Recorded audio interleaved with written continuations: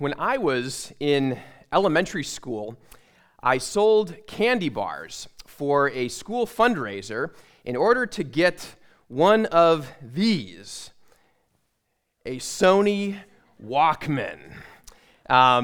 I don't know if you remember these things, but I was so excited because this thing would play not only the radio, but also cassette tapes. It was one of those that had both radio and cassettes. If you remember what cassette tapes were, maybe some younger people maybe don't, but I worked really hard to be able to get one of these Walkmans, and I listened to it all the time. I loved it.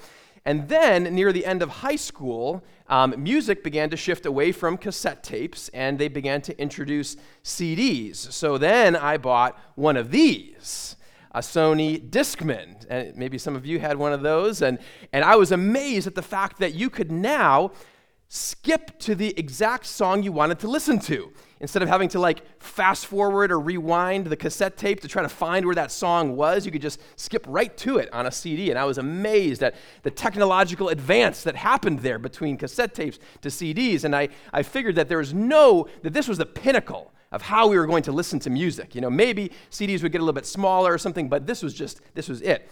And then, of course, came the iPod. Remember when this was introduced? We had, all of a sudden, you could download entire albums, not just one album, but multiple albums, thousands of songs on this one little device, and when you ran with it, it wouldn't skip like those CDs would sometimes do, right? And so it was this amazing introduction of this new technology, digital music, right? Digital music, where music was now digitized, and you could have eventually, when this moved into the iPhone, right, you could have thousands, tens of thousands of songs on one little device. Here we are on our phones, right? Many of us can have and now we've even advanced beyond that to streaming services, right, like Spotify and Pandora and Apple Music, where you can just have access to just these huge libraries of music. It's amazing to think about some of the advances that happen in technology, right, and the ways that things move from one thing into this thing that maybe you couldn't have even imagined at some point of how things were going to advance. Well, when Jesus came and began to preach and minister in Israel, it was kind of like the introduction of the iPod. Because what Jesus did as he entered the scene, as he began to preach and teach, the things that he said, the things that he did, for the people at that time, they were so different from what had come before him. There was continuity with the past. Jesus was building off of what had come before in Israel's scriptures in the Old Testament and the story of Israel, but he was bringing something brand new as well into their midst. And so in today's text, we're going to see one example of that in part of Jesus' teaching in what we've been going through the last couple of weeks, this sermon series on the Sermon on the Mount. We're going through this famous sermon that Jesus preached on a mountainside that is recorded in Matthew's Gospel, Matthew's chapter 5, 6, and 7.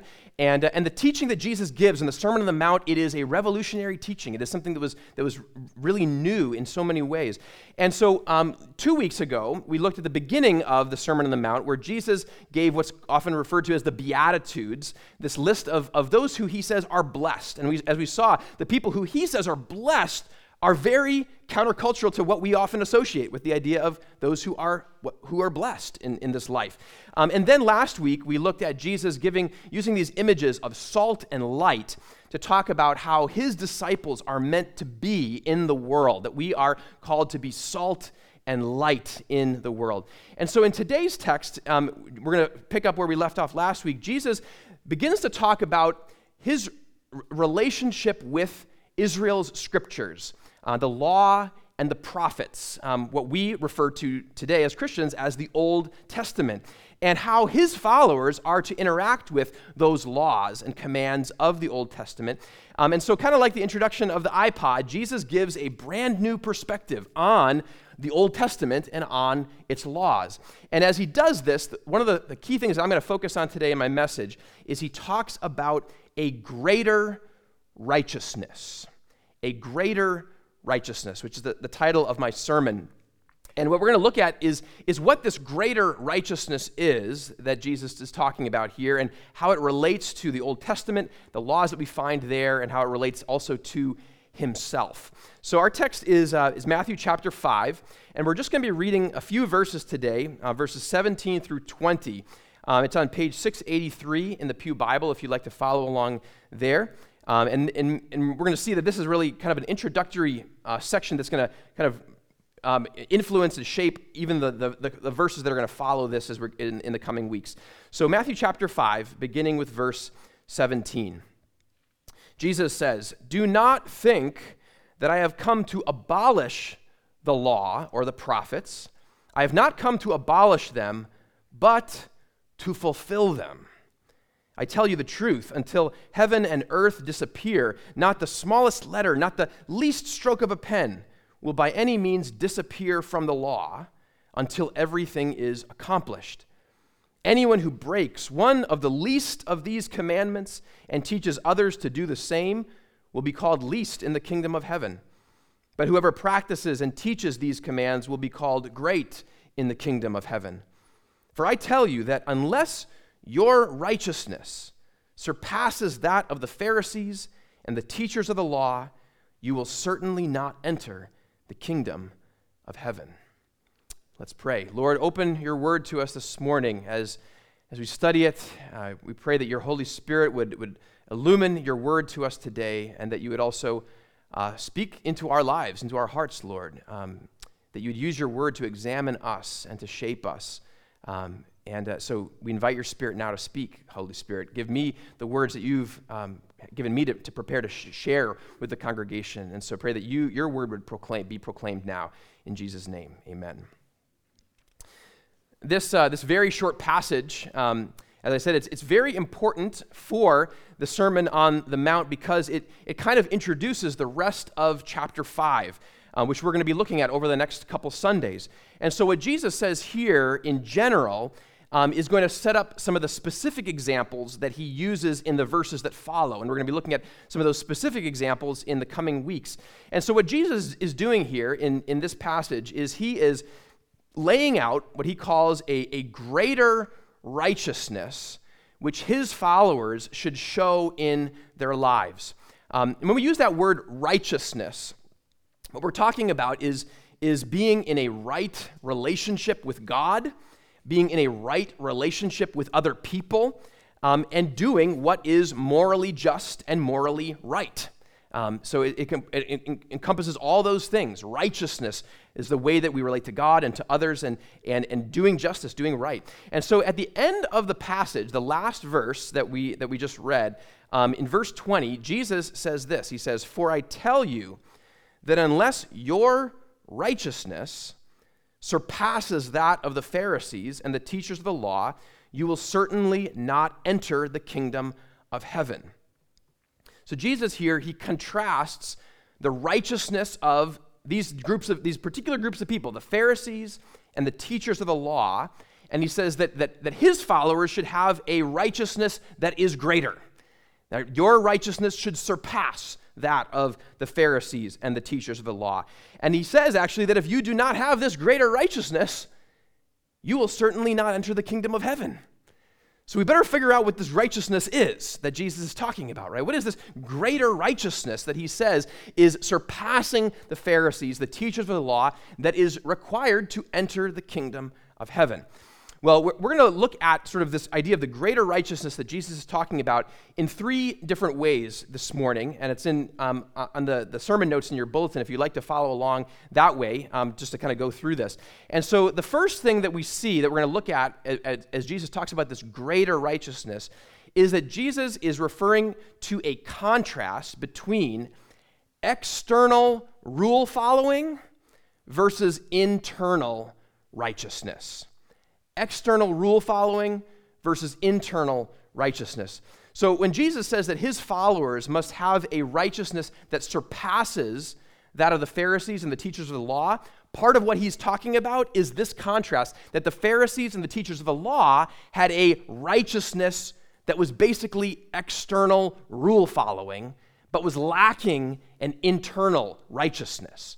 And we're going to unpack that in a minute. But what's important for us to notice about this is that for many people in Jesus' day, the idea of having a righteousness that surpassed that of the Pharisees and the teachers of the law would have been shocking to them.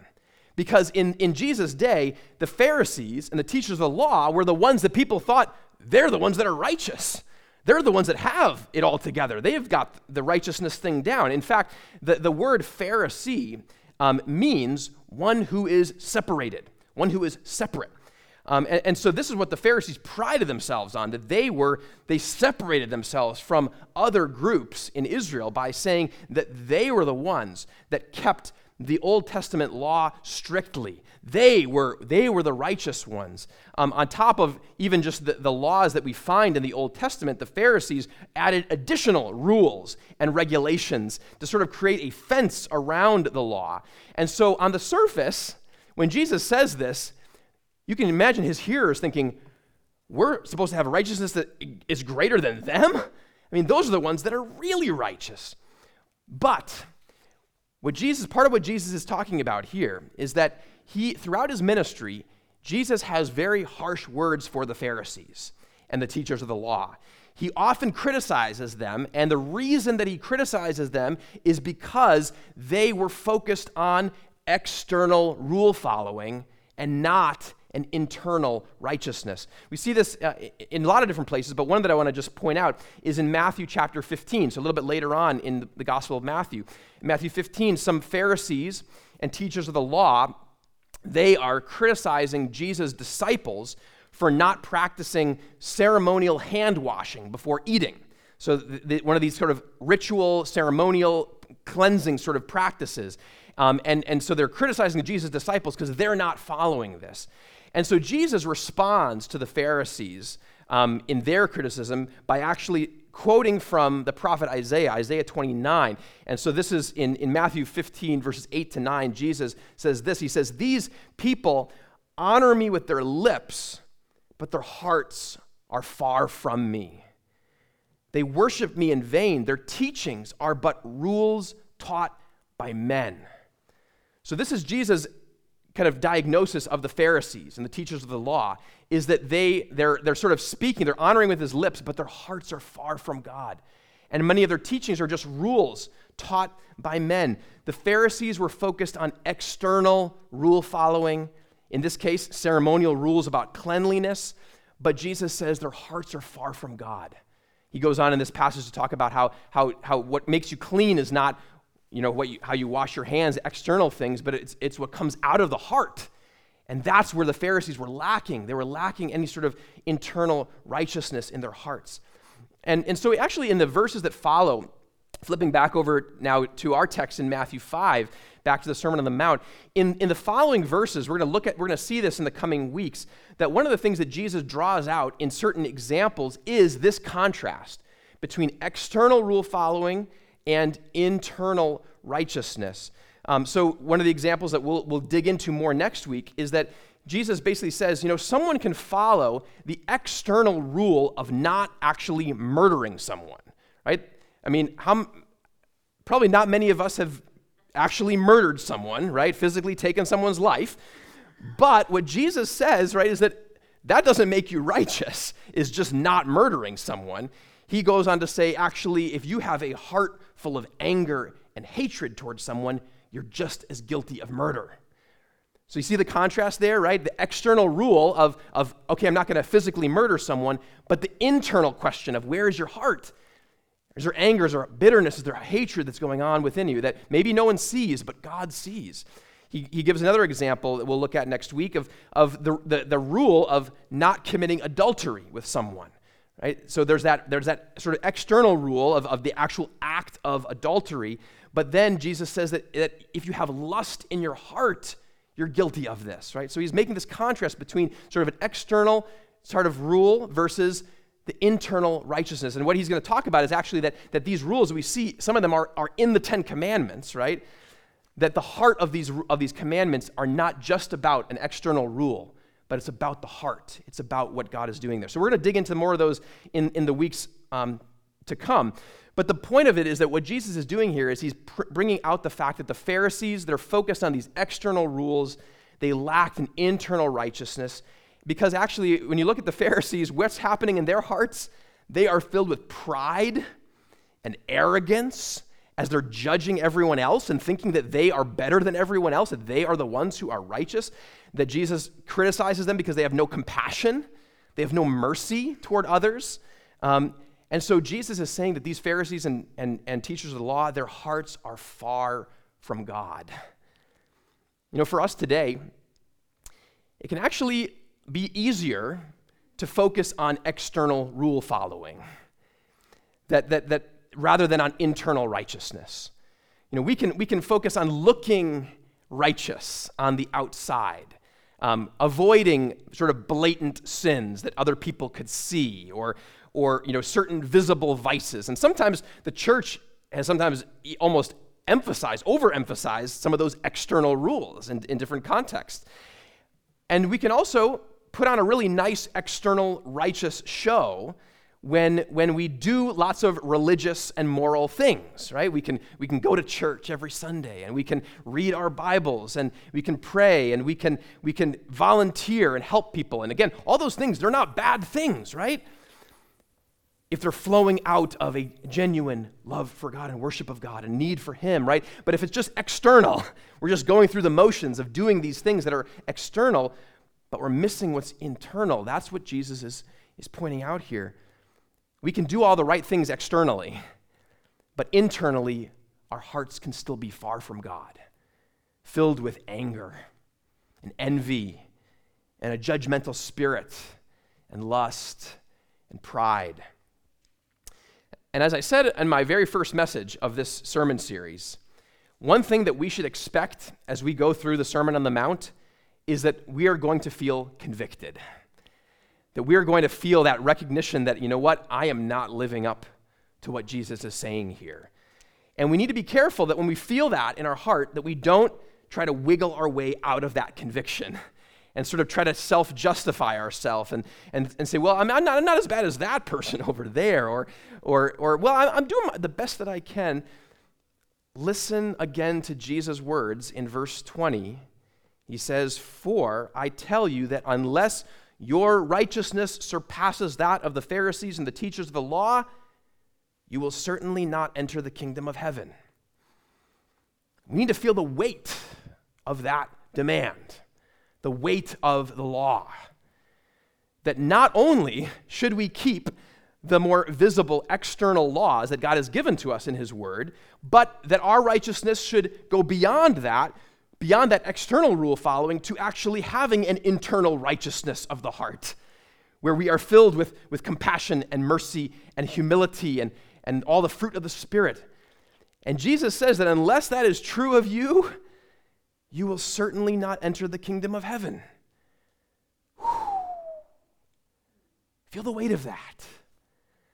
I don't know about you, but I do not always feel that I have that kind of internal righteousness in my heart. In fact, I don't even follow all the external laws that God has given us in the Bible perfectly. And so if that is all that Jesus means by this greater righteousness, if it's all about just us being able to somehow fulfill the law's demands and have both an external and an internal righteousness, then we're in trouble. And actually, we're all in trouble, because in Romans 3:10, the Apostle Paul quotes from Psalm 14, and he says, "There is no one righteous, not even one." None of us are righteous enough to enter the kingdom of heaven. None of us are. We all fall short of both the external laws that God has given us and the internal righteousness we're supposed to have in our hearts. We all fall short. There is no one righteous if we're thinking about just our own righteousness. Not the Pharisees or teachers of the law, but neither Jesus' disciples or pastors or missionaries or Mother Teresa or whoever you think of when you think of that person that's really righteous. The Apostle Paul himself, not even him. No one. So is there any hope of entering the kingdom of heaven, of coming under the rule of God? What could be this greater righteousness that we need in order to enter it? Well, there is actually one who is perfectly righteous. There is one who kept all the external laws that God has given us in all the laws of Israel, and who also had a perfect internal righteousness in his heart. The only one who meets this standard is the one who preached the sermon. It's Jesus Christ. In fact, in verse 17, the beginning verse of our text, Jesus says, "Do not think that I have come to abolish the law or the prophets. I have not come to abolish them, but to fulfill them." Jesus came not to get rid of the law, but he came to fulfill it. He came to fulfill all that the law and the prophets teach. He came to fulfill everything in the Old Testament, all the prophetic promises and prophecies about the Messiah, right? He fulfilled all of those prophecies. He fulfilled all of the sacrificial laws of the Old Testament as he himself took the place of those sacrifices and died on the cross so that there are no need for sacrifices anymore. And he came to fulfill all of the moral law of the Old Testament. He has done it all perfectly, complete, external and internal. He has fulfilled all the demands of the law. And so, because Jesus has done that, even though we haven't, that brings us to the second aspect of this greater righteousness that I believe Jesus is talking about here, which is that we can be credited with Christ's righteousness. Being credited with Christ's righteousness. As I said, Jesus, he embodies this greater righteousness that he's talking about here, right? His righteousness far surpassed that of the Pharisees and the teachers of the law. Right? He kept all the law perfectly, but he also had that internal righteousness.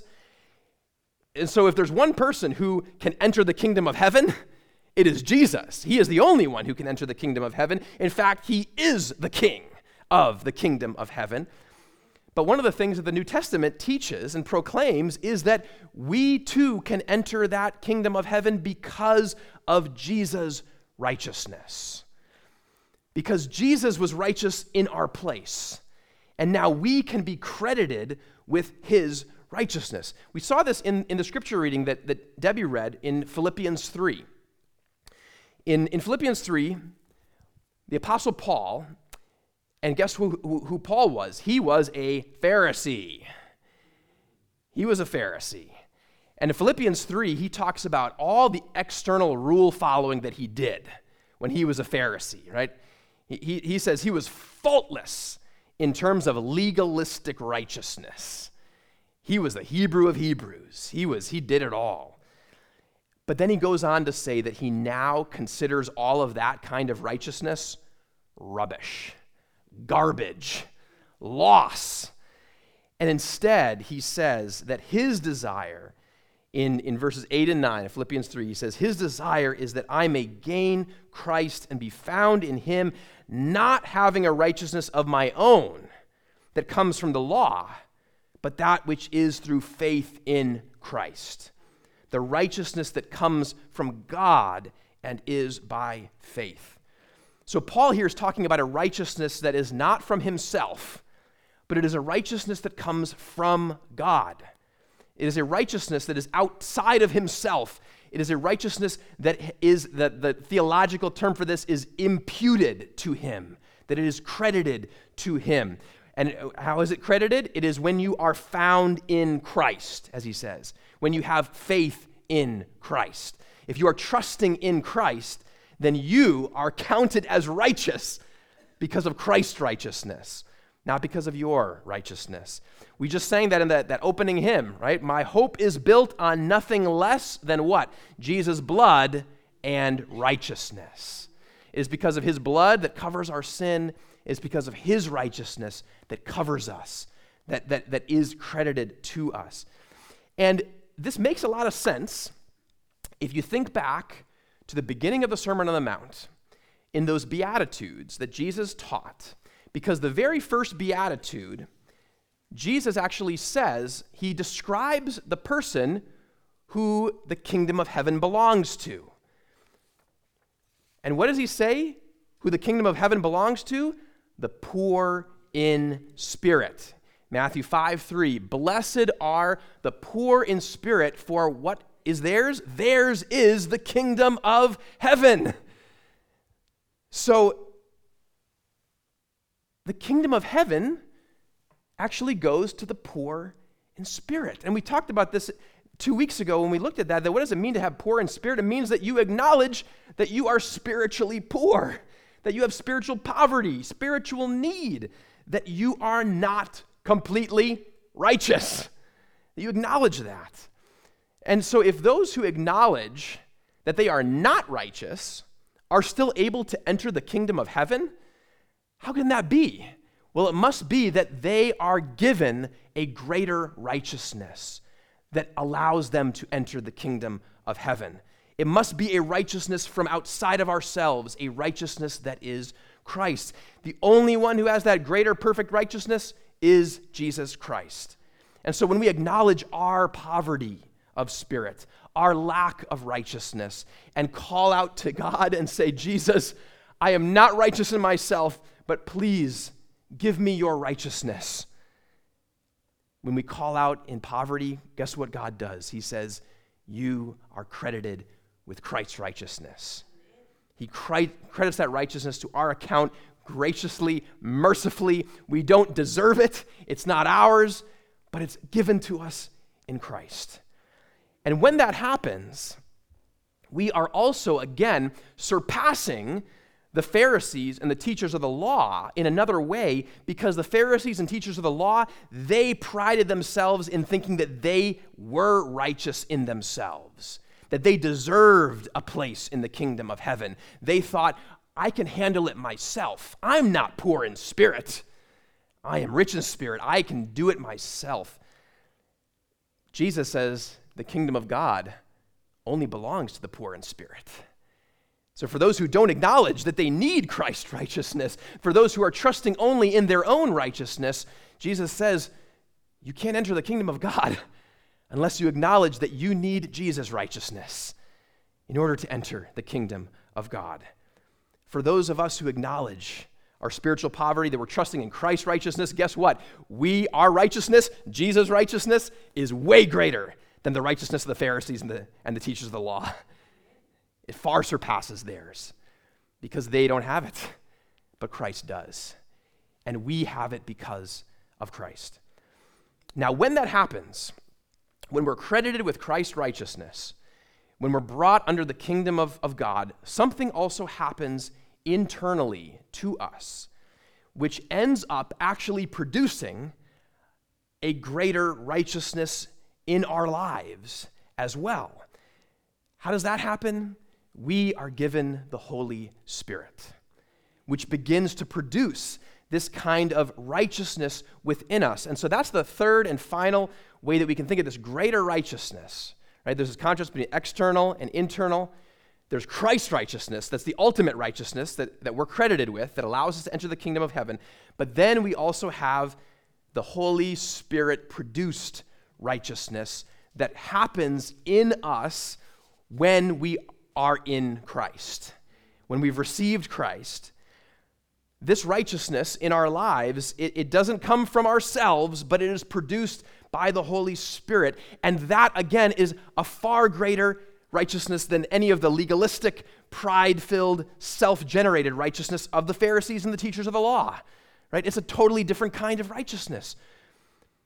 And this greater Holy Spirit-produced righteousness is actually a sign that we have received Christ's righteousness, that we've been brought into Christ, because Jesus says that it's going to bear fruit in your life.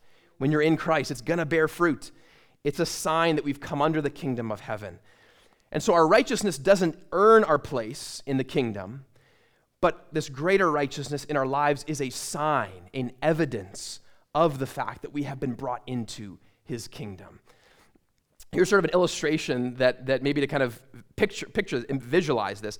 Imagine that you're about to enter this amazing restaurant that has the most delicious food you can imagine, and you've heard about it from all these different people, and once you enter, you get to eat everything for free, right? This is an amazing restaurant. But in order to get into this restaurant, you have to make this exact copy of a very intricate painting. It's a very strange restaurant. It's a very strange situation here, right? But you have to somehow duplicate this perfect painting in order to actually gain access into this restaurant. And so one day, as you're trying to paint this picture, but every time you just can't quite get it, right? You make a mistake here, and you don't, and so you can't get into the restaurant. And then one day, the original painter of the painting comes up to you and says, "Here, take my painting and present it at the door as yours. This is yours now." And so you do. You say, here's the painting, and you're welcomed in to this amazing restaurant and enjoying all the fruits of this amazing food, and it's all free. And while you're in the restaurant enjoying all this food, the painter comes up to you and he says, "Would you like to learn how to paint like me? Would you like to learn how to paint this way?" And man, all of a sudden you're offered to get this private lesson from this amazing painter who has just painted this masterpiece, and he's saying he's going to teach you how to paint like that, to discover techniques you never would have discovered on your own. You see, it was the painter's painting that got you into the restaurant, but once you're in, the painter, he teaches you to paint in a way that you never could have before. It's not a perfect illustration, but think about it, right? Christ's righteousness is that painting, right? That opens the door into the kingdom of heaven for us, that we can't paint ourselves, right? You can only receive his painting to gain access. But once we're in, Jesus says, you're in, right? There's nothing you have to do. You're in. But would you like me to teach you how to paint? Would you like me to teach you how to live righteously? How to live in a way that's better than how you were living out here? That's what Jesus does. And he gives us the tools. He gives us the Holy Spirit who enables us to actually do that. And the way he teaches us to do that is not in the external rule following of the Pharisees, but it is in producing an internal righteousness in our hearts, deep in our hearts.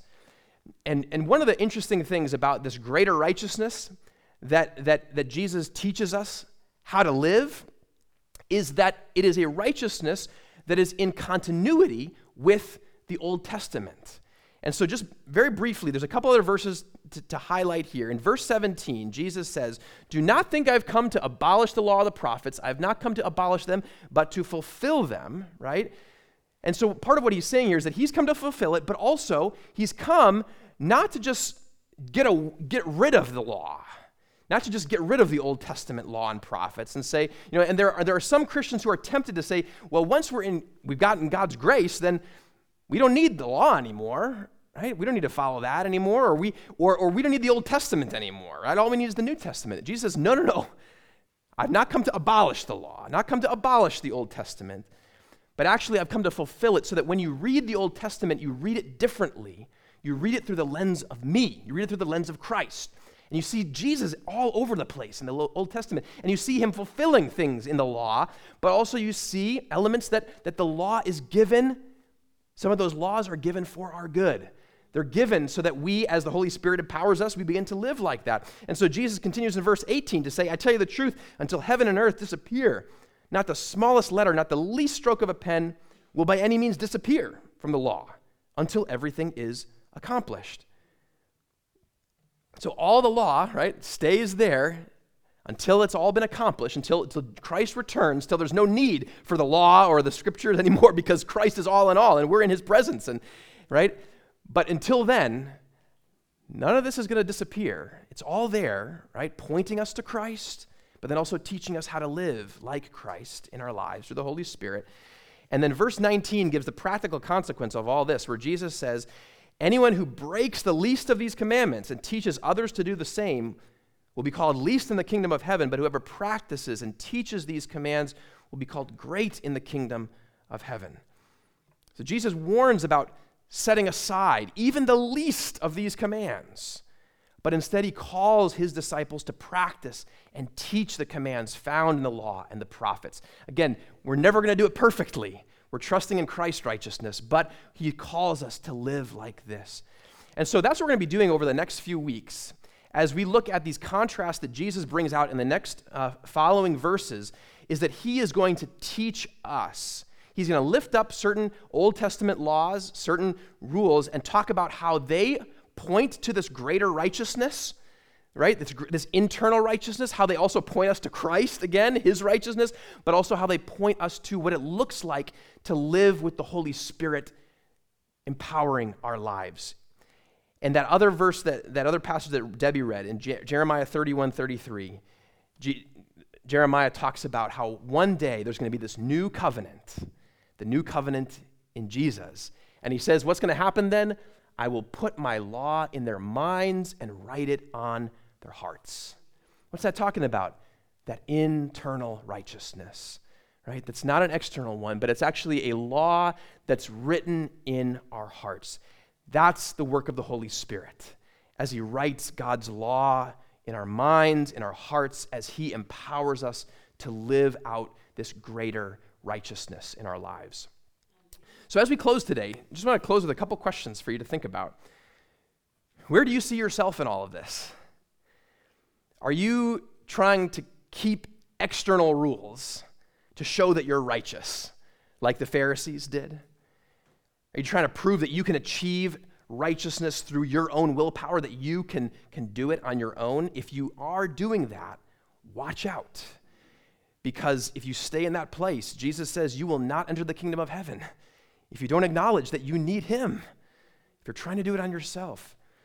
But if you recognize that you're not righteous enough, and even the things you think you're doing as righteous deeds are often motivated by selfishness and pride, and you find yourself thinking, I am not righteous enough to enter the kingdom of heaven, that's exactly where you need to be. It means that you are now acknowledging your poverty of spirit and cry out to Jesus for his righteousness to clothe you, to be credited to you, and he will not turn you away. He has done everything for you to welcome you into his kingdom. And as you receive that amazing gift, hear his words, so now would you like me to teach you how to paint? Would you like me to teach you how to live righteously? It's such a joy to learn how to live in righteousness when our place with God is secure. When we're not doing it to earn anything from God. We're not doing it to prove anything. We don't have to earn anything. We don't have to prove anything. We just get to learn how to live like the one who has saved us. We get to learn from the Master. And so let's do that over the coming weeks as we look at the rest of the Sermon on the Mount. Let's rest in what Christ has done for us and experience the joy of growing into this greater righteousness that Christ has for us. Let's pray. Lord, we thank you. We thank you for fulfilling the law and the prophets, for coming to fulfill everything that came before, and for accomplishing the righteousness that we do not have, but the righteousness that you do have, and the righteousness that now you graciously, mercifully credit to us in our place. Lord, we don't deserve that. But we thank you that you are gracious and merciful, and that you've done it all for us. And so help us, Lord, to have the humility to acknowledge that we need your righteousness. We can't do it ourselves. And to call out to you. And thank you that you do. You, when we do that, Lord, you say, the kingdom of heaven is yours. It's all yours. And then teach us, Lord, how to live, how to walk in righteousness through the power of your Holy Spirit in our lives, Lord, that you would give us and produce in us a greater righteousness that goes beyond externals, that goes really to the heart. Write your law in our hearts, Lord, that we would live for you in worship of all that you've done for us. In Jesus' name, amen.